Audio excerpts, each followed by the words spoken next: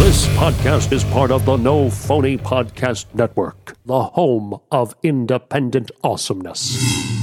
Could a present-day sequel to a 1980s film be as excellent as the original? Climb into the phone booth and let's find out. Once again, it's time for The Idiots. An objective defense of the 80s. From a couple of idiots. Welcome back to another episode of The Idiots, a most triumphant defense of 1980s pop culture from a couple of excellent dudes. My name's Will, and joining me, as always, is my most non-heinous friend and co-host, Ray. That was an amazing intro today. This is just off the top of my head, you know. Not something I was planning. Hey, today on the show, we're so excited because we've been excited about this for weeks now and had to have mostly kept it under wraps. But today on the show, we're going to be talking about Bill and Ted Face the Music. Instead of holding back our interview and making you wait with anticipation, first, you'll hear our spoiler-free chat with Bill S. Preston, Esquire himself, Mr. Alex Winter. So again, it's spoiler-free. You can listen to the interview and not worry about the new movie being ruined for you. And then after the interview, Ray and I are going to come back and we'll discuss Bill and Ted Face the Music. And at that point, we're going to do a spoiler-filled recap. So if you haven't seen the movie, you're going to want to see it before you listen to that part of the show. We'll tell you about most of the Easter eggs we've spotted. And we'll also learn whether the three concerns Ray had after we watched the trailer together, whether or not those were addressed. Mm-hmm. Is that it? That's all, right? Didn't we get some mail? Yes. Let's talk about that in our news segment. Thank you for your cooperation. So we got this email recently from listener Cheryl, who writes, "You guys look nothing like you sound like on your podcast, but I still love your show." Okay, now and that's when I asked, were you expecting Tango and Cash? Yeah, yes. To which she says, no, Bob and Doug McKenzie. That's what she expected. Yeah, and then she says, actually, when I saw you, it was better than I thought. So I think no matter how you slice this, this was a polite way of saying we have faces for radio. I'm going to take that as a win. Well, being compared to Bob and Doug, I mean, that's, yeah. That's excellent. Mm-hmm. Anyway, thanks, Cheryl, for writing us, and thanks for listening to the show. If you've been disappointed in how we turned out to be, you can also reach us on Facebook, where we're known as The Idiots, or you can email us at info@theidiotspod.com. Make sure you put that pod in there. Okay, so hey, before we chat, again, spoiler-free with Alex Winter, let's get caught up on 80s news.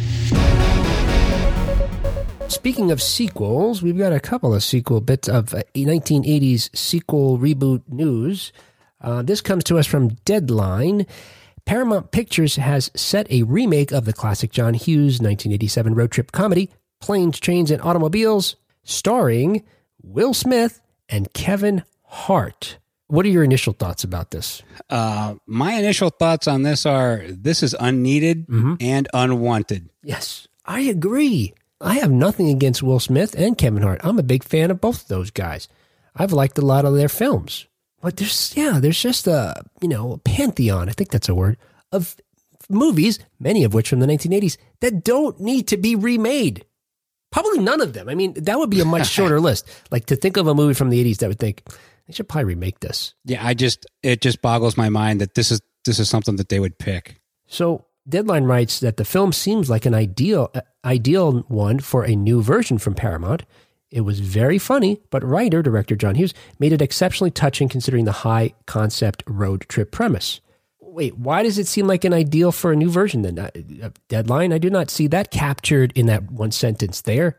I feel like this is the kind of thing that happens when a bunch of agents get together and figure out, how can we make money for our clients? Mm-hmm. You guys represent a movie studio. You've got a screenwriter. We've got actors. We could probably get somebody to fund a remake of a hit movie. Garbage. All this is leading up to us talking today about a very successful sequel to a beloved franchise. All right, speaking of beloved films and questioning whether you should touch them or not, and this comes to us from IGN, and IGN actually refers to the fact that during an online master class as part of a Fantasia's International Film Festival, director John Carpenter mentioned that out of all of his movies, we're talking Halloween, Escape from New York, so on and so on, he's most proud of 1982's The Thing. Oh, I can see that. Would you say that's your favorite John Carpenter movie? Probably would, yeah. Because that thing is just creepy and the special effects are amazing. Yeah. And there's not a bad part to that movie. Yeah, solid. Yeah. And recently, I don't know if we talked about this on air, that I've joined this movement to hunt down Rob Bottin, the special effects artist who created the terrifying, still today holds up special effects from The Thing. Yeah, that's a solid film. There's like nothing you would change in that. And of course, they tried to reboot it in 2011 with a quote-unquote prequel that was also called The Thing. Mm-hmm. Now, I guess in anyone's defense of doing a remake of anything, of course, The Thing is itself a remake of a 1950s film called The Thing from Another Planet, which is an adaptation of a book. But Carpenter got it right. But on top of mentioning this, John Carpenter also offered up a sort of a vague update to the Blumhouse reboot that's coming up of The Thing. So if you recall, we talked about this when it was announced back in January that Blumhouse is making a reboot of The Thing that's going to be dive into the story a little bit more because they're going to be using some recently unearthed lost pages from the original novella from 1938 upon which all these films were based. The lost pages have been referred to as Frozen Hell. But what Carpenter says is that I think, this is a quote, I think Jason Blum is going to be working on The Thing, rebooting The Thing. I may be involved with that, maybe down the road. So, hey, I don't know. That would be good news. I don't know why he'd have to do it. But if you're going to, I guess, touch, something from the 1980s, why not you should have the original creator involved. The problem with that is the cast was so good. Yeah. You can't recreate something like that. Yeah. The chemistry of that cast is perfect, and it's not something that you can easily do. Yeah. What would the story? Well, I guess we know the story is going to be it's going to be the same story, but they're expanding it somehow. But yeah, you're right. There was that magic. Of course, I mean, look, we love Kurt Russell. How do you recapture that? Yeah. Keith David. Mm-hmm. Wilford Brimley. Terrifying. Yeah. Yeah. And a very understated, role or performance. But yeah, I agree. So look at that. I guess two films we would love, we don't want to see touched. We don't need another version of it. And one of them has the original guy involved, and still we're like, Now, what if Carpenter said he was making a sequel? And I asked this because in connection with us talking about Bill and Ted Face the Music today. Now, if he did a sequel, do we get Kurt Russell back? I guess you're right. You need that. That's one of the reasons Face the Music is successful. You couldn't cast other folks. Yeah, I don't know what that would mean. If you could have Kurt Russell and Keith David back. Are they still in the snow trying to figure out who's who? They're just are they Captain America and they're being thawed out from like a block of ice 30 years later? I don't know. Yeah. Maybe John Carpenter's just there to make sure it's ruined and never happens. That's his secret mission. Yeah. Okay. Hey, in other news, and this is related to our main topic today, and this comes to us from ScreenRant.com. Screen Rant reports that Bill and Ted fans break the world record for most simultaneous air guitars, which I've learned in reading about this story is the record wasn't that impressive to begin with. What was it, a couple hundred? Not even. It was 100. The original record was 100. So it seems that Orion Films helped get this together. I'm guessing because they released a video that showed it, the record being broken, and then also the clip includes someone from the Guinness Book of Records, World Records, reporting that they in fact did break the record and awarding this record. So the minimum they had to beat was 100 people. This video from Orion, again, documents this attempt, and you can't really tell from the video, but apparently there was 186 people participating, so they crushed the old record, and they had to continue air guitaring for 90 seconds. And they did it, and they achieved the world record. I don't know. I don't think they get to split the prize, or, it's going to be at 186 people's houses. But this is a kind of fun way, I guess, of, showing folks love for these characters, Bill and Ted. That's a pretty cool story. But it would be even better, people. You love Bill and Ted. Watch the movie. Seriously, watch it. It's really good. You're not going to be disappointed. And with that, I guess we can conclude the news, right? Yeah, let's get out of this news garbage and move on. Let's go. Dun, dun, dun, dun. Hey, before we continue here, like, subscribe, rate, review, do all those things to, keep in touch with the podcast. And also it allows other folks to find the podcast. It has to do with technology. You don't need to know. Just trust us. If you like us, here's a free way to help us continue to grow and talk to super cool celebrities like Alex Winter, like Harold Faltermeyer. We just, you can still listen to that show's out there. Mm-hmm. Okay, so do all those things. And turn yourself into a human billboard and go over to TeePublic and get yourself a shirt. I thought you were going in a different direction, but yes, you could do that. All right, as promised, we'll be right back with our spoiler-free chat with Alex Winter.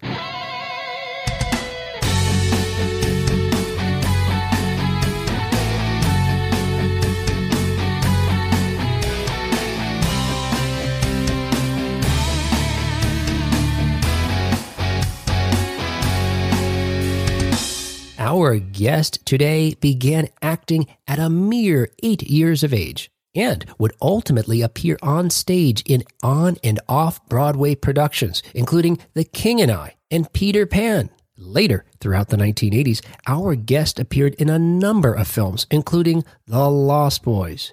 But he's most well known as one half of the titular duo in 1989's Bill and Ted's Excellent Adventure and its follow-up, Bill and Ted's Bogus Journey. Throughout the last 2 decades, however, our guest has focused on filmmaking, earning a reputation for poignant and enlightening documentaries, including his most recent endeavor, Showbiz Kids. But just this past week, to the delight of fans around the world, our guest returns to the silver screen as an actor, reprising his iconic role of Bill S. Preston, Esquire, in Bill and Ted Face the Music. Please welcome to the show, Alex Winter. Hey, how are you? We're good. How Great. are you? Good. Yeah. Well, we appreciate you chatting with us today. We were just realizing before we talked here that we owe in part our show to, the archetypes of Bill and Ted, because Ray and I are a couple of guys who happen to be brilliant sometimes or ridiculous other times and rely on people with more knowledge than us to help make our case every week that the 1980s was the best decade for pop culture. We'll fight your decade. That's nice. It's nice to throw a thread in at the end. We had the great pleasure of seeing Bill and Ted Face the Music, and we are very cynical when it comes to remakes, reboots, sequels, whatever they're called, to get them in under the radar. And we couldn't have been more excited and happy to truly just love the movie, have it connect so much to the tone and theme of the old film, but the 2 original films, but advance it in a way that was new. Thank you. Yeah. You're welcome. Was that a question? To the degree that it had anything to do with us and not mostly the writers, but that's awesome. You know what it felt like? It felt like that kid from high school that used to make you laugh till your stomach hurt and you wonder what happened to him. And then 30 years later, you run into him at a bar and he's still just as funny as he was back in high school. And you're so glad. That's great. As having been a filmmaker now since the last, since Bill and Ted 2, did you have a different perspective, appreciation, approach for getting in making a new Bill and Ted film? Well, we put a lot of effort into it. The writers, Chris Matheson and Ed Solomon, came to us with the idea for this quite a while ago, and Keanu and I both thought it had a lot of comic possibility. And we had a real vested interest in seeing this thing get done once we committed to the idea. And so it gave us a lot of time along the long road of getting it made to contemplate how to play these guys, who these guys would be. And by the time we got the thing financed and we're off and running, we had plenty of time to wrap our heads around it. But it was challenging. We didn't want them to feel like caricatures or throwbacks to the originals. We wanted them to be their own guys and have their own sort of new look at the world. And it was challenging, but also very gratifying in its own way, and sort of a sweet family reunion. So, knowing that the sequel was long and coming, was there ever a point where you were delving further into the world of documentaries, and Keanu was becoming a mythological assassin, that it seemed like out of reach, that maybe you had both moved on and maybe it just the time had passed? Or was it always, whenever this can come together, we're going to do it? It was that. I mean, it was, we really hoped it got made. We weren't sure it was ever going to get made. We both got on with our lives. We would check in. We would do whatever we can with it. But no, we didn't really have any set firm idea that it was actually going to get made until very close to when we actually went, just because of the way the financing worked. And suddenly we're like, oh, wow, okay, we're actually doing Bill and Ted 3. Okay, let's go. It is surprising. We were speaking with journalist Hadley Freeman not too long ago about how movies like this don't get made anymore. Yeah. And maybe not since the 1980s because of the studio structure now. Yeah. And it's a shame, because these are the human tales that many people can connect to. And I know we've got global markets to be concerned about, but it does seem like kind of a miracle that you were able to pull this off. I was reading that Steven Soderbergh may have played a part in that. Is that correct? Well, it was all hands on deck. Thankfully, we had a lot of people who were really passionate about seeing this get done. And ultimately, it took every single hand on deck. Ed Solomon, one of the writers of all three movies, has been working with Steven Soderbergh for the last few years. And it turned out he was a big fan of the first two. And so he came on as an exec producer. It got to a point in the last hurdle where it really took everybody pitching in to get it up and over the hump. And we're very grateful to have so much support. It really got it done. So obviously you played this character, Bill, so many times. I may have in part become an attorney because, Bill refers to himself as Esquire so many times. And I didn't know what that was at the time. But once I found out what that was, and then realized Bill, in fact, wasn't that. But knowing somewhat about your history, having read about you, knowing that you came to LA via New York by way of New Jersey on the way home from Missouri, maybe, and so on, how is it that you found, or maybe you had within certainly you're an actor and a talented one, you studied, but that you had this SoCal, metal stoner sort of inside of you? Well, there are aspects of this character that I could draw upon just from my own childhood, having really close friends, living in a world of your imagination, where you sort of, build a whole universe with a very close best friend.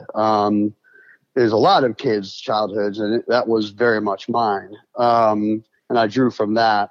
I had really no cultural history with the character at all. He's not really a stoner. He's like a kid from the valley. And, sure. I grew up loving rock music. My first rock concert I ever saw was Kiss, in 1977 at the St. Louis Checkerdome, just to date myself. There's no longer a Checkerdome. It was, there were aspects of growing up in America that I could relate to very much, in terms of who these guys were. And, but it was mostly about friendship and imagination and how you view the world and how you come at the world. Yeah. It's, it's neat. I know you've probably seen, or maybe you haven't, that, that recently leaked footage from your original auditions, seeing you audition against a few different Teds.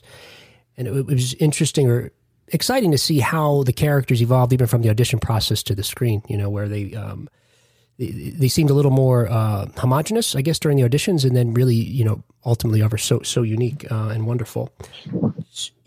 Thank you. He's like, there's no question. My voice didn't go up at the end. There's something Shakespearean, it strikes me, about Bill and Ted. They speak in this sort of, elevated language that you really got to pay attention to at times to get what they're saying. Maybe a layperson's perspective of a production of Shakespeare. Using broad gestures. Was this a conscious choice? Was it something that you just fell upon? Was it something that Ed and Chris did in their routine that... No, we hadn't seen their routine when we auditioned. And the one thing Keanu and I forgot until someone showed us these audition tapes last week was how much of the characters we had kind of come up with even early on. We both came from a theater background, so we both came at these guys with this weird combination of kind of a grounded belief in their world and not sort of making them into arch characters, but very physical, almost theatrical, in the way they moved and the way they spoke. And I think the language of the script kind of sparked us to do that. The language is so floral and ornate and over the top that I think both of us kind of read those pages and thought, well, how do you do this and actually act like you mean it? You know, and it sort of required this very physical kind of response. So that's what we both did. And it's funny because we didn't remember that that's what we did, but we looked at it and we're like, we'd actually constructed quite a bit of these guys pretty early on. And it does sound like you were describing is the way, a young actor would break down Shakespeare's text, trying to, how do I make this my own when it sounds like, when it's a foreign language? Yeah. Of sorts. With Face the Music, poised to be the #1 movie of 2020. Are you guys already planning to continue the franchise? Nope.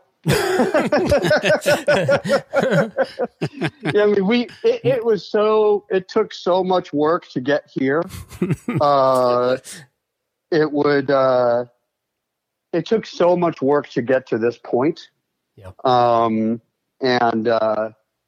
It was, a lot of effort to find these guys and to try to make this movie something that was super entertaining.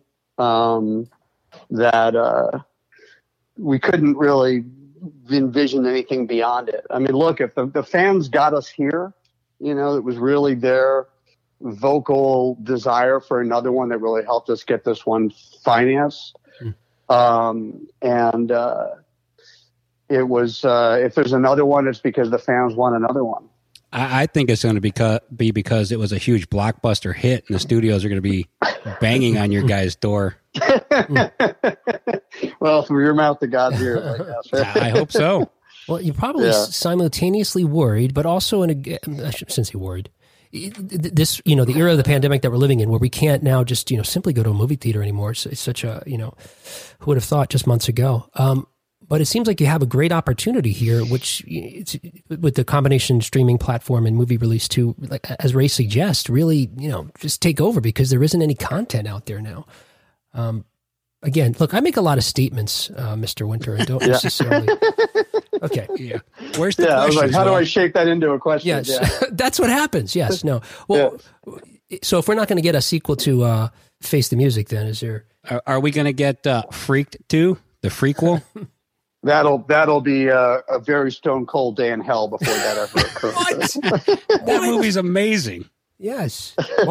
Thank you. It was so we might not be getting Bill and Ted 4 because the process was, so challenging. Is that suggesting that maybe Freaked was an even more Herculean endeavor to get that to screen?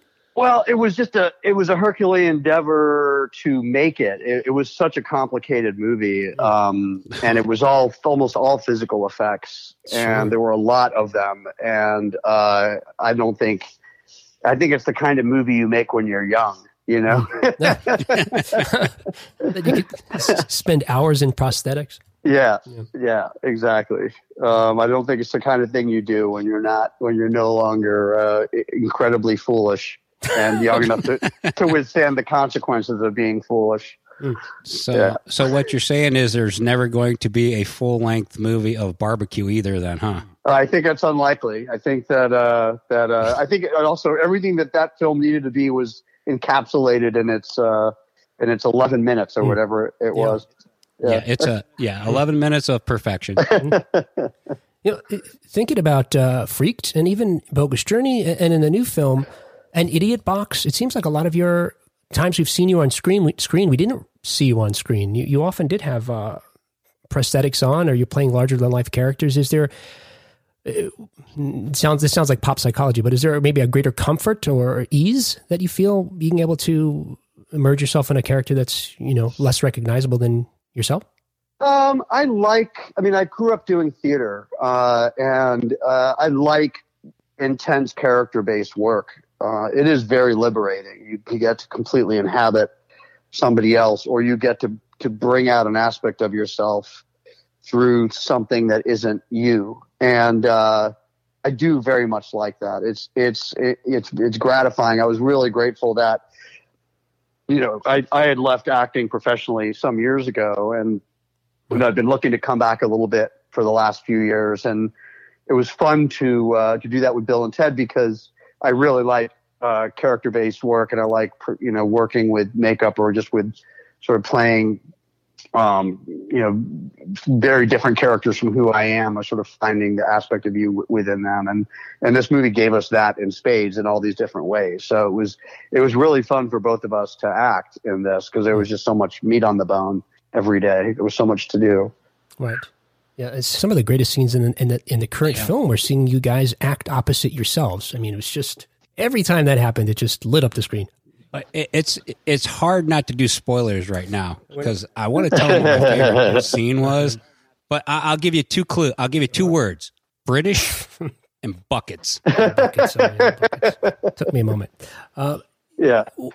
Oh, thank you. Well, what folks do know, certainly at least from the trailer, is that this film is ultimately about, or I guess in part about, something we can all relate to: reaching middle age and maybe not having accomplished, the one or two things that we set out to do or thought we wanted to do. You've done a lot. I wonder if this is the question you'll get asked. Will people phrase this the most during this junket? After being in, beloved movie franchise, being a successful filmmaker, what's left for Alex Winter to accomplish? I just, I like doing my work. I've got 3 kids, and I've still got a lot of work to do there with those guys, those chuckleheads, and making sure they're all right. But, I like telling stories, and there's a lot more stories to tell. I'd like to do more acting again. I was sort of grateful for the time away that I had. I'd been doing it for a very long time when I stopped. But a little bit more acting and finding new and interesting stories to tell in the doc space and other areas. Oh, yeah. Okay. So a couple of fan questions, and then we'll let you go. This is what questions we were asked to ask you. Have you ever, performing one of your big characters, I imagine this is in connection with, carried one of your mannerisms, or I guess even the sayings, Bill and Ted, into real life? So, I'm sure today folks still come up to you and say, excellent, party on, etc. That it's easy to see a film, even as an audience member yourself, and be infected and caught up in these roles. But as an actor, having, played a role on screen often, long enough, do you find yourself coming home and torturing your family by behaving like a character you've played on screen? No, I've always been pretty good about not bringing work home. Even on the directing, writing side, I leave the work on the floor. And I think because I started as a professional actor so young. And so my life was always very compartmental. I was in school during the day and on stage at night for a large part of my childhood every single day. And so my sort of normal day-to-day life was very different than my entertainment industry life. So I'm pretty good about leaving that on the floor when I leave, and picking it up again when I go back. And, but it's not always easy, but I think it's important to do, to maintain, those lines. I guess it would be like a doctor coming home and trying to perform surgery on a family member. Yeah. Yeah, exactly. Let me get into your brain with the scalpel just for fun. Or having maybe a parent that's a psychotherapist. That would be challenging, I think. Yes. That's often doesn't end well. You often end up in therapy with a different therapist that you pay. That's right. Here's another fan question. It seems that the telephone booth is a parody of Doctor Who, whereas Bill and Ted's phone booth is not bigger on the inside, which leaves us wondering, how cramped was it to be in that phone booth? It was very cramped, especially in Bill and Ted 1. And Bill and Ted 2, we didn't really travel in the booth in Bill and Ted 3 with lots of people. But in Bill and Ted 1, we very much did. And it was very challenging and smelly. Very, very, very smelly. We shot in Phoenix, and it was extremely hot. For some reason, we always shoot these movies in the dead of summer in some godforsaken place. The desert. And we were in in very close quarters with, and I don't know why Abe Lincoln smelled like he had been alive since for 200 years. Civil War. But he did. And I think it's because his wardrobe was like a giant black blanket. Yeah. Yeah. So yeah. And it wasn't a gag phone booth at all. It was just a legit size, more or less. No, no, you kidding? On one, it was like it was just some ratty phone booth that they stuck the Circus of Time in. Yeah. And I remember in the 50s that was a fad briefly. Telephone stuffing or something they called it. Yeah. All right. Well, okay. One last. All right, that was wrong. One more fan question. This is a time related question. When you're microwaving food, do you open the door before the cooking is done on the microwave, or do you wait for the full cycle to go through and it beeps? On a microwave, I open the door. I like getting my food out of that radioactive box as quickly as humanly possible. That's the correct answer. Yeah. There was right and wrong answers. Yeah. Yeah. So we're grateful for your time so much. The characters in all your films, obviously beyond Bill and Ted, obviously that's what brought us together today, but certainly we appreciate all the contributions you've made to fiction and the world of documentaries. We enjoy those films as well. And we'll encourage everybody to go and see Bill and Ted Face the Music, because we had a blast, and we think anybody of our generation who grew up in the 80s or grew up loving the 80s will also love the film. No, thank you. We wish you the best of luck. Yeah, thank you so much. I really, really appreciate that. So that was amazing, and it's going to be hard to top. But the Bill and Ted Face the Music fun doesn't stop there, because now Ray and I are going to provide our spoiler-filled recap of Bill and Ted Face the Music. We'll also tell you about most of the Easter eggs we spotted, and we'll find out if the 3 concerns Ray had after we watched the trailer together many weeks ago, whether or not those 3 concerns were addressed. So if you don't want to have any part of the movie ruined for you, pause, go watch the movie, then come back and unpause. We'll wait for you. Mm-hmm. If you just came back from unpausing, welcome back. All right, so hey, let's get started. So, of course, we are talking today about Bill and Ted Face the Music, the 3rd film in the Bill and Ted, what seems like might be a trilogy, but certainly is a franchise, written by the creators of Bill and Ted and the writers for all 3 films, Ed Solomon and Chris Matheson, and directed by a newcomer to the Bill and Ted franchise, but not a newcomer to directing by any means, Dean Parisot, who directed a number of films, including Galaxy Quest, which I love, and Red 2. And, of course, the film stars our guest today, Alex Winter, and his BFF in real life, Keanu Reeves. I guess, just in short, Ray and I were like super excited to be able to see this, like crazy excited. We were. And then we sat down, and the first thing went through my head was, what if this sucks? And now I have to do the interview with Alex Winter. That's right. We were due to talk to him 2 days after that, I think. Yeah. But luckily, the movie did not suck. Yeah. It opens with a nice recap where we hear the voiceover from the daughters. We learn of the daughters. Billy and Thea. Billy's played by Bridget Lundy Payne, and Thea Samara Weaving. As they tell you in this brief recap, it's been 29 years. The band was popular. But then, like it happens to many successful bands, they eventually they fall out of fashion, and they still hadn't written the song that was supposed to unite the world. And as a result, lately reality itself is being threatened, and we see various historical figures, disappearing from their reality and popping into another. So Jesus disappears, and I think he's walking on water along George Washington's crossing the Delaware, and then Washington is on stage where Kid Cudi should be, and so on and so forth. Right? We also learned from some of the images that Death had a solo album. Well, you know what? That Death went off on his own. And part of that is he sued them over the naming rights of the band. Yeah, later on we learned that they were in a fight for the name. Right off the beginning of the movie. I mean, it's hilarious, right? It opens at a wedding. You're not really sure who's getting married. Yeah. Until they finally reveal it's Missy. Mm-hmm. And I think we suspected Missy would be marrying someone. Who knows? Again, in Bogus Journey, there was a headline where she was marrying the bad guy in that film. That was part of the montage in the credits. So a little bit of a retcon, or maybe their engagement was broken off. Mm-hmm. But in fact, she's marrying now Ted's little brother, Deacon. Yes.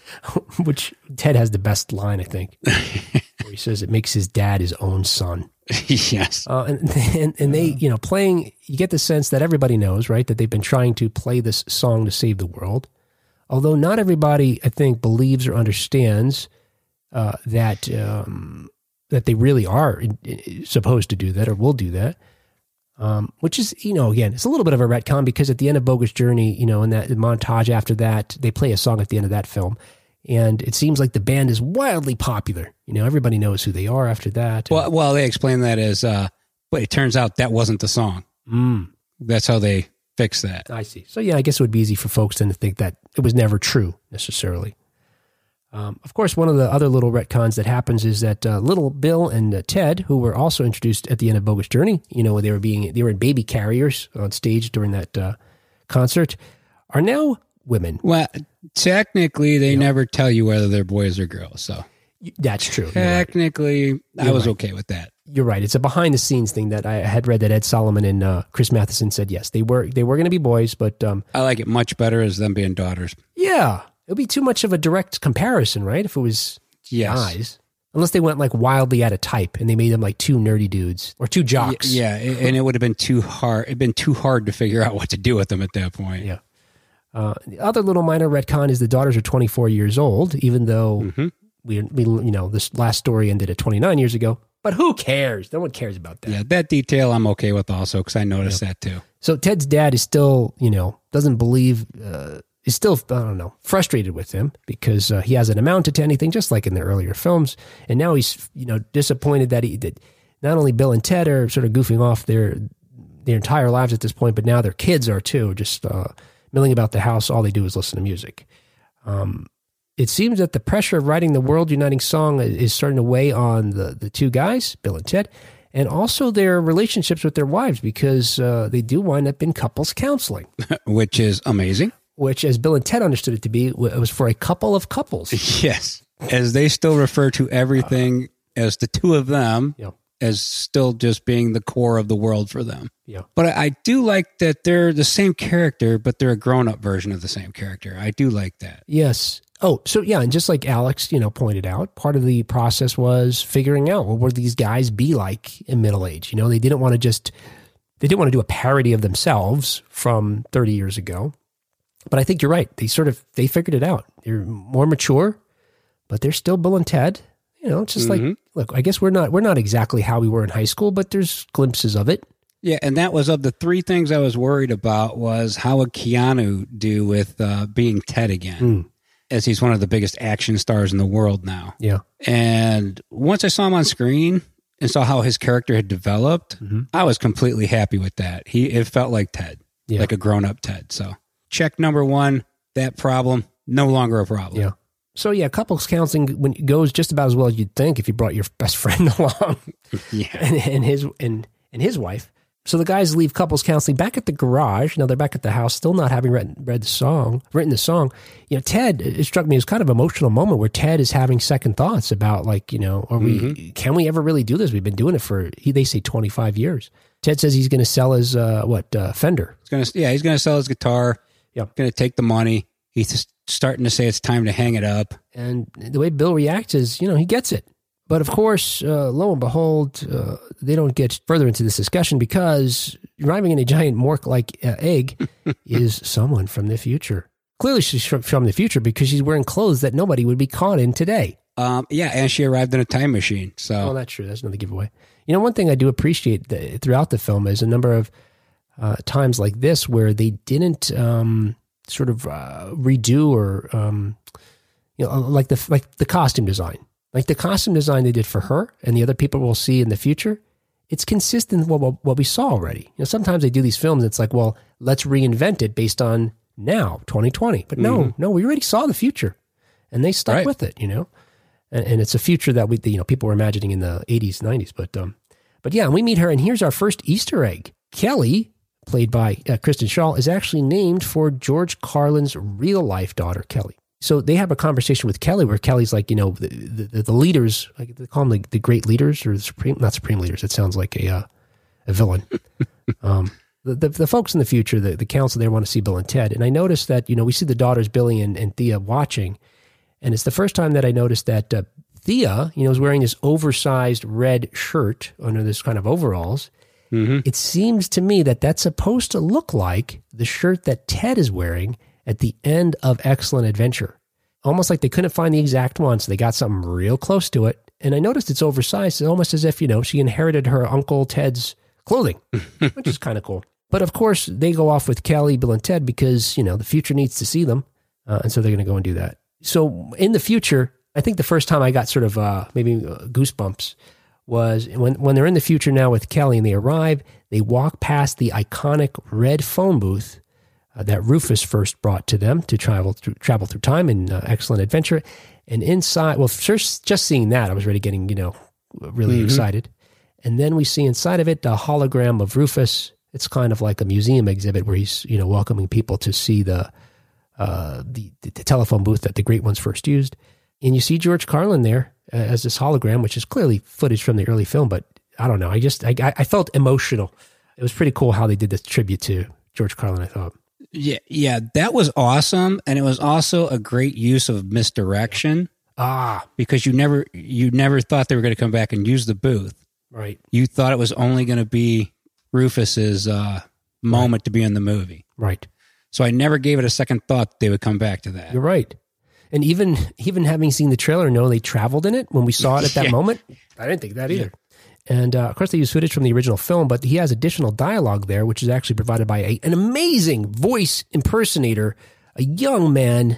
I say young because relative to us, everyone is young at this point, but his name is Piotr Michael. He goes by Piotr Michael anyway. And he's originally from Cleveland, like Grace says. Isn't everybody? Everybody's from Cleveland. You should look him up on YouTube. This guy, again, he looks so young.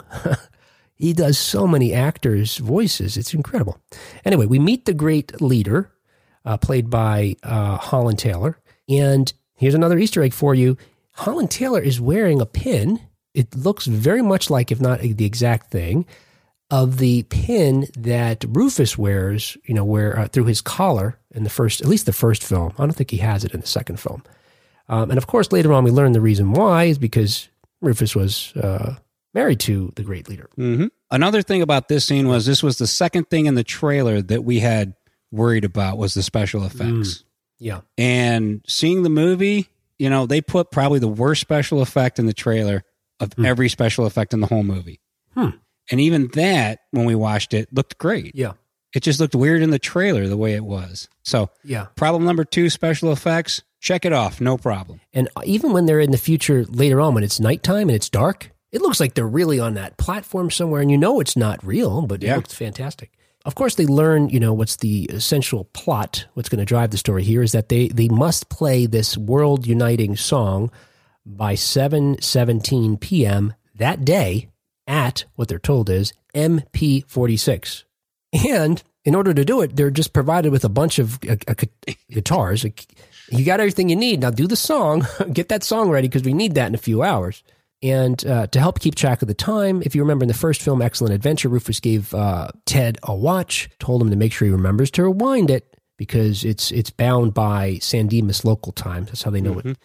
So in this one, Kelly gives them a watch they say belonged to her father. And this one has an inscription inside it which says, sometimes things don't make sense until the end of the story. She says this is something her father always said. I've got, lots of questions about sort of the logic of the film. And then I pause and say, no, I don't need to question these things. You just go along for the ride. Yeah. Never once have I questioned any of the logic behind their time travel or their journey to heaven and hell. I'm just riding along, having a good time with these movies. Yeah. I think there may be more Easter eggs in that guitar case than, sort of caught my eye. But the one easy to identify is that the 2 guitars that Rufus gives them at the end of Excellent Adventure. So it was a very kind of late 80s thing. It was a guitar that was, it's essentially just enough space. What do they call that? I don't know. The area of the guitar just for the strings. Oh, the stupid guitar with no headstock on it. That's what I call it. Basically nothing. It was like a neck, and the base of it is just like a box. Yeah, that's that stupid 80s guitar they came out with. It was up there with the keytar, which I wanted. I wanted a keytar, but you wouldn't give it to me. Anyway, so that's at least one Easter egg in there is those old guitars. So you're right. So like you said before, ultimately they're like, we can't hang out here because we don't know what the song is. We're going to have to travel to the future to a time where we've already written it. right? It makes perfect sense. Yeah. And of course. So you just feel the adventure kicking off when they decide this, and they're sneaking around now. Of course, they steal their old phone booth, grab the Circuits of Time phone book that's in there, punch in some numbers to go a couple of years into the future because they're sure they must have written it then. And we get our first air guitar, and again, goosebumps. Mm-hmm. Yeah, that was a great moment. Alex Winter lights up. They do have this kind of world weariness about them as middle-aged guys that haven't done the thing they were supposed to do. But there's moments like this, like when they play that air guitar, that they are just kids again. They're an excellent adventure and, young guys. So so they travel a couple of years into the future and they visit a sadder, more pathetic version of Bill and Ted, who are playing at a hotel bar, right? Something like that. There's 8 people there. They're playing the song that I think was their big hit, "Let Them Rock." I think it's something like that. Something like that. And they're definitely living in their van.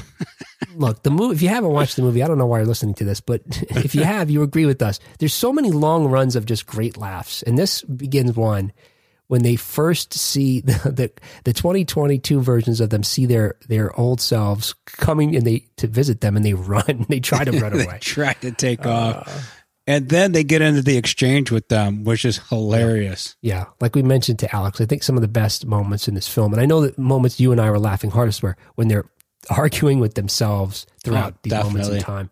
So yeah, and we forget our first glimpse at that Ted may have a drinking problem because he's carrying a flask around with him.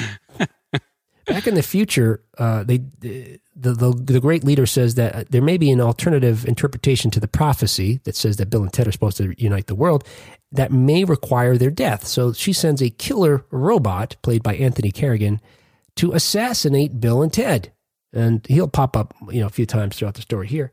Back in the present, in 2020, Billy and Theo really want to help out their dad. So when Kelly shows up looking for Bill and Ted, they suggest to her, they take her magic egg, her time-traveling egg, and get together a band of historic musicians. So they're ready to back up their dad when they're going to play the song at 717 at MP46. Now, Billy and Thea seem like they're smarter and more knowledgeable than their dads. Yeah, and that brings me to the third thing we were worried about in the trailer. Yeah. Was this movie going to be just about the girls and Bill and Ted be just along for the ride as the old dudes in the movie? Right. And I am happy to report that we are satisfied with the way they are built into this story. It all ties together. They're a part of it. Bill and Ted are still the main characters. Yeah. So check that off. Not a problem. All 3 things I was worried about, don't have to worry about if you haven't seen this yet. Yeah, no, I agree entirely. Bill and Ted come back to this time now through the phone booth because sad Bill and Ted got them worried that they were going to lose their wives. So they hurry back now to the moment they left the couple's counseling and visit their wives and warn them about this. What losers they're going to be. Yeah. I love this because they say, our future selves told us you're going to find out we're losers and that, we may make it worse. And then they realize, oh no, we did make it worse by doing this. And then they run off. The first time, and they say it a few times throughout the movie, they run off saying, don't worry, we're going to fix it. We'll fix it. And this time they realize they just screwed up. Look, we just didn't go far enough to the future. So they go instead a few more years into the future to 2025, where now it appears, they're living in a giant mansion. And in the mansion, they find versions of themselves that, seem a little more clean cut than the versions performing at the hotel bar. And now they've got British accents. Yeah, this is probably my favorite run in the whole movie, this sequence. Yes. Yes. From them talking to the dudes at the Holiday Inn bar or whatever it was called, to screwing up marriage counseling again, and then the British scene. Yes.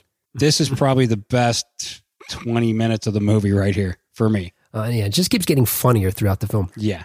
The British versions explain to Bill and Ted... they explain why they sound British, but that's not as important as they say they have the song and they hand them a CD. The guys listen to it and think, wow, this is fantastic. We as an audience don't get to hear it because if we did, we may recognize it as a Dave Grohl song. Because it turns out that's Dave Grohl's house. Yep. And he shows up and all hell breaks loose. Ted definitely has a drinking problem because now he's just drinking straight out of a bottle of vodka. Bottle. But it's funny because they bust in on them and they're like, hey. And then they go through the whole sequence of back and forth and they're like, you're going to take the song. Yeah. But I think the funniest part is the part with the gun. I knew you were going to say that. He's like, you don't need to pull a gun on us. And then he puts it down and they try to run.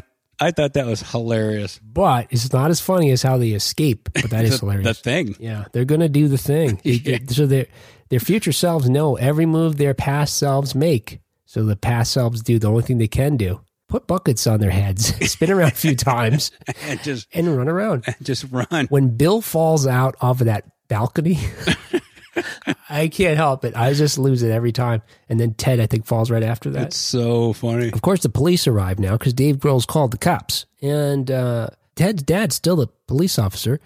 And now Deacon, his brother, his little brother, is also a police officer too. So they arrive at the scene. And also the killer robot arrives. Mm-hmm. And while aiming for Bill and Ted, who are fleeing, and they get the escape in the phone booth, the robot accidentally kills Ted's dad. This is the first glimpse we see of humanity maybe for this robot because you could tell he knows he's screwed up. It's just a real subtle thing. Like in his eyes, I think he looks off to the side like, did anybody catch that? Yeah, like there's thought process going on the robot all of a sudden. Yeah, more on that in a moment. I think I have a question for you. Meanwhile, we see Billy and Thea is now traveling through time to recruit this historic band. And just to sort of lump it all together, we see them stop and get Jimi Hendrix, Louis Armstrong, Mozart, Ling Lun, and Gram, who's a drum player. I thought this was interesting. I don't know if this was intentional, but when they meet Ling Lun, who's a Chinese, according to Chinese mythology, was the creator of music in that culture, that they're surprised to learn that Ling Lun is a woman, because according to mythology, Ling Lun was a man. And it just occurred to me after my second or third rewatch that that's the story of Bill and Ted Face the Music. According to the mythology in the future, the saviors are men, but it turns out they're wrong. Mm-hmm. You think that was a subtle clue? Yeah, I think so. And all these actors are great. Another thing I thought was interesting is Mozart. So the guy who plays Mozart, who for some reason is not credited in the film, he's an actor named Daniel Dorr. I don't know why he didn't get any. He's not in the credits. Really? He's originally from Munich, Germany, but he graduated from the American Academy of Acting, Art, something like that, acting. What I thought was interesting was Mozart didn't look like that. You know, Mozart was not a handsome guy, but he did look to me like another Amadeus that we're familiar with, Falco. Doesn't that guy look like Falco? He did look a lot more like Falco. And I was looking at side-by-side pictures of them today. Which would make sense. Yeah. Because of Rock Me Amadeus. Yeah. So it would make sense that they would do that. Yeah, another 80s tie-in, you know, for us idiots like us. And Gram was played by an actual drummer, Patty Ann Miller, who is an up-and-coming celebrity in her own right. Most recently played with Beyonce during the Super Bowl as a drummer. She's also been on tour with CeeLo Green. It looks like she's on her road to bigger and better things. Oh, another little Easter egg here is, I thought, maybe it's, who knows?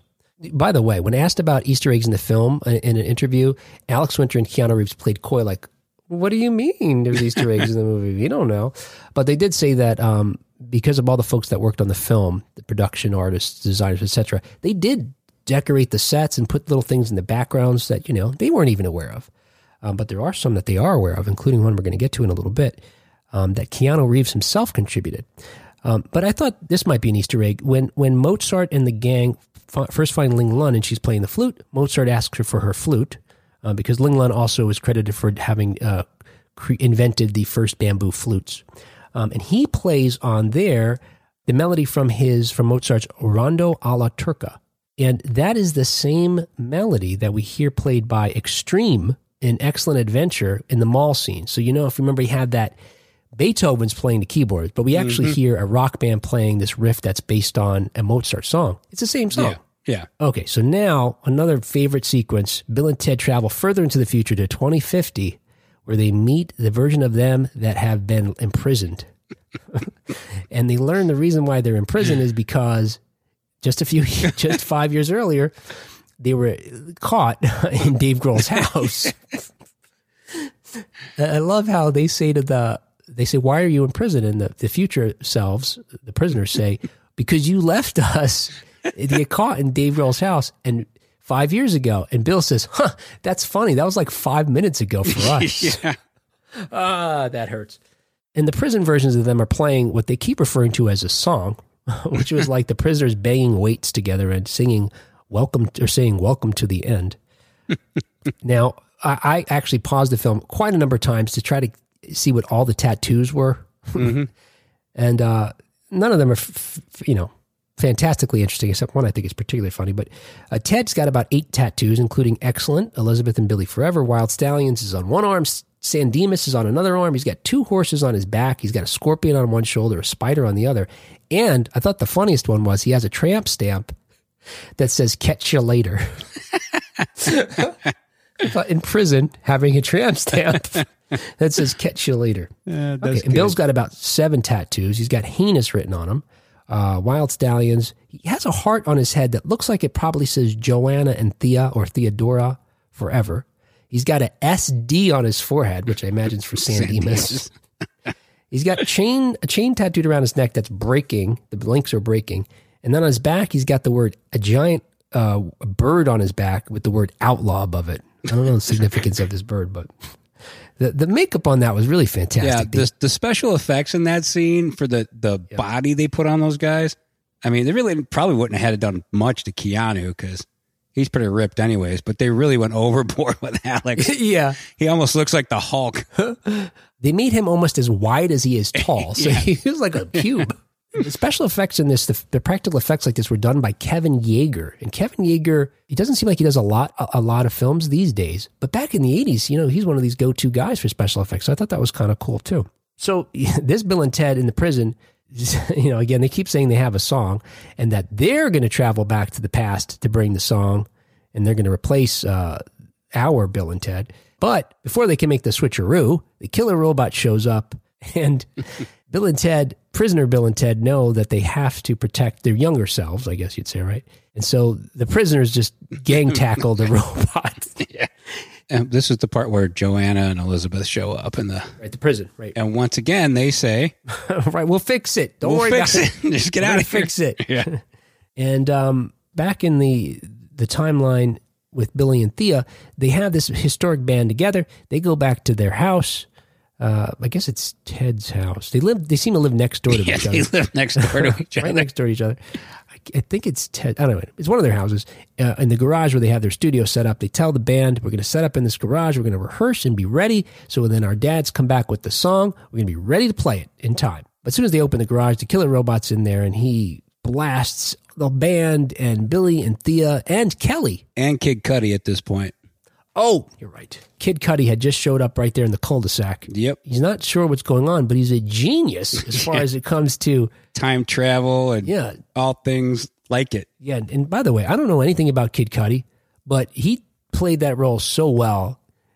I think maybe he really is like is a philosophy degree or a degree in physics or something. I mean, it just came off, his tongue so easily. I know he's from Cleveland. Come on, another one? Yep. No, and there's somebody else in here who's from Cleveland. Oh, the actor who plays Missy. She's from Cleveland too originally. So anyway, so they get blasted to hell. Yeah. Meanwhile, Bill and Ted think, all right, we got to travel way into the future.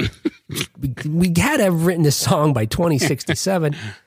And they arrive at an old folks home or retirement home that is called, and here's another Easter egg for you, Peaceful Pastures. And the logo is 2 horses grazing in a field, maybe 2 formerly wild stallions. Get it? Yep. This is one of my favorite scenes, is they have this heart-to-heart with their much older selves. But they seem to have the goods. They give them a flash drive with the song on it that says Logan and Preston on it. It says MP46. I think it says 7:17 p.m. Mm-hmm. And in the background, we see an older version of Joanna and Elizabeth steal the phone booth. Yep. Because they're going back to tell their younger selves. Well, it seems we don't actually know. We have no idea what they're doing. We don't know. Yeah, because at one point, I think it's the British Bill and Ted admit that they lied about Joanna and Elizabeth when they were in the hotel bar, saying you lost your wives, as if they hadn't really lost them yet. But now they had when they're robbing Dave Grohl's house. So we don't know what the old ones are telling them.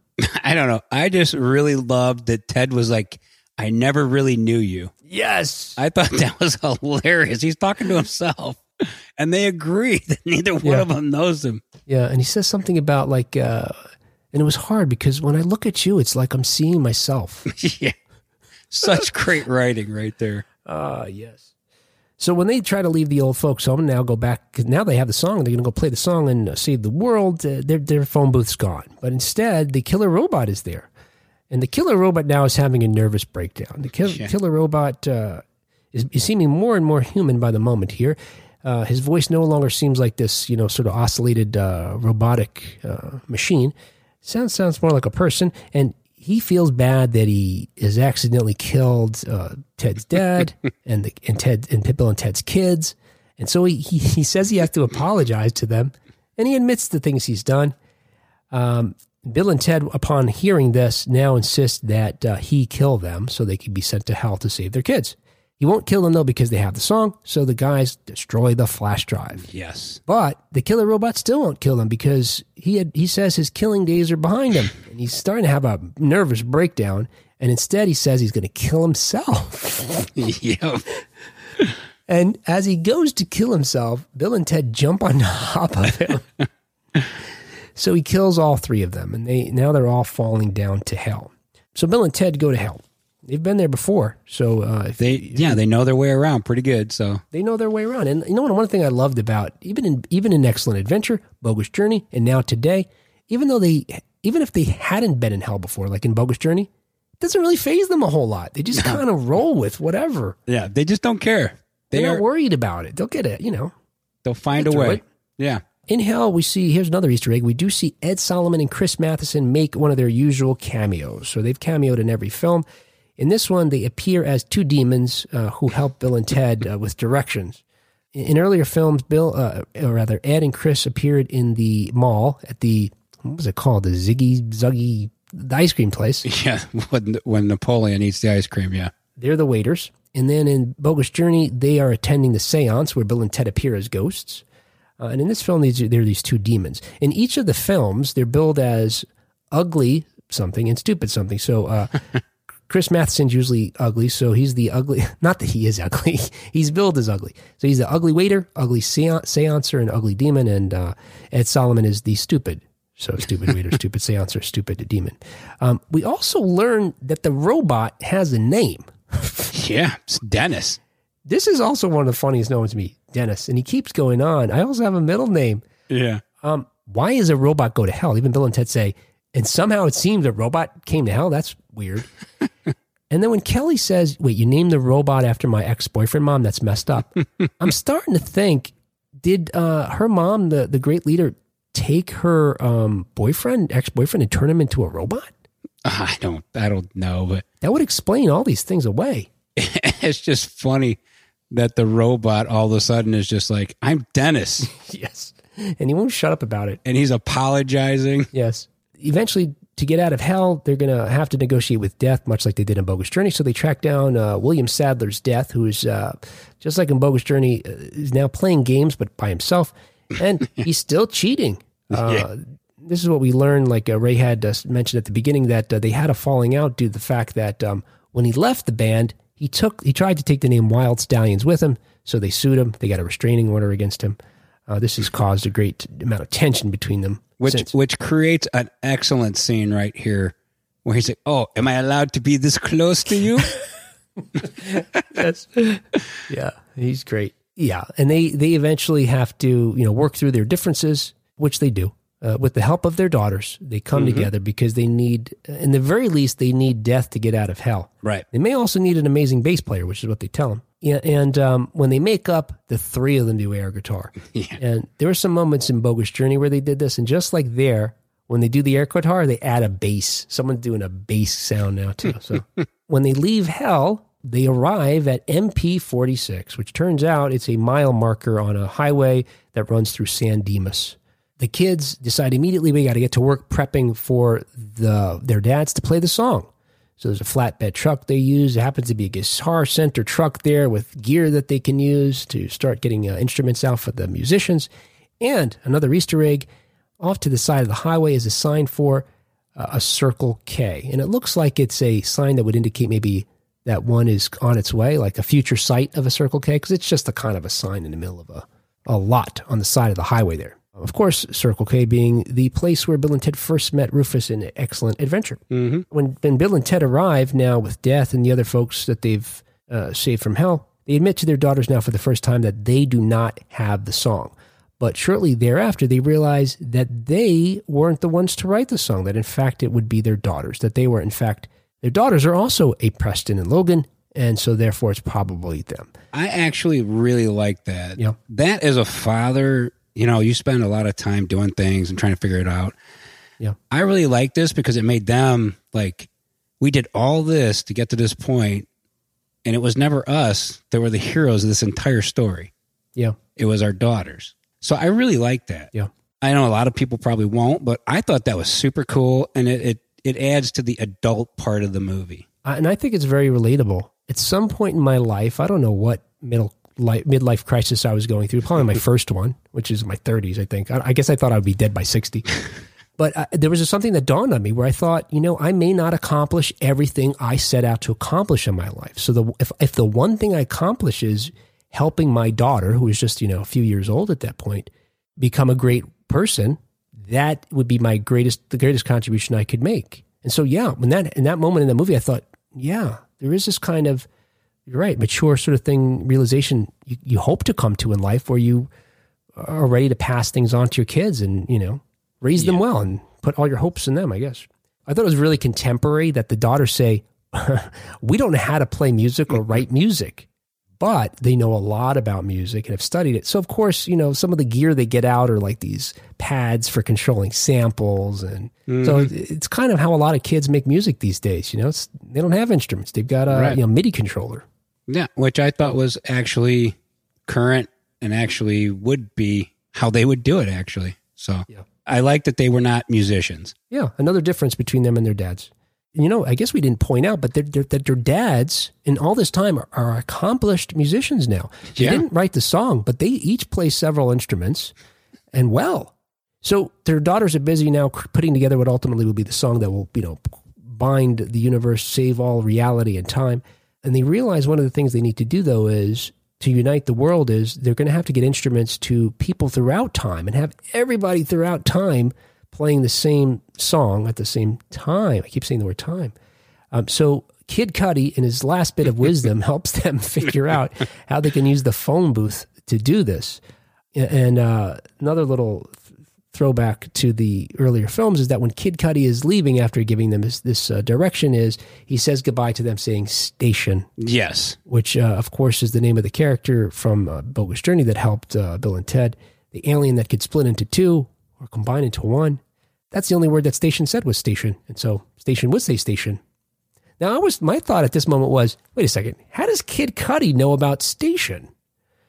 But when I watched the end of Bogus Journey, that montage ends, the very last moment is Bill and Ted are being blasted off into space to go to Mars to play Station. So it seems like the world would know about Station. I don't know. It's still cool that they got a station in there. It was awesome. I loved Station, and I loved that moment too. So in order to be able to travel through time, they go back into the phone booth. They're punching in the numbers that they believe they need to use in order to become infinite. Infinite copies of themselves or something like that. And the first two digits of the phone number they have to dial are 69. 69, dude. And that is Keanu Reeves' contribution to the Easter eggs.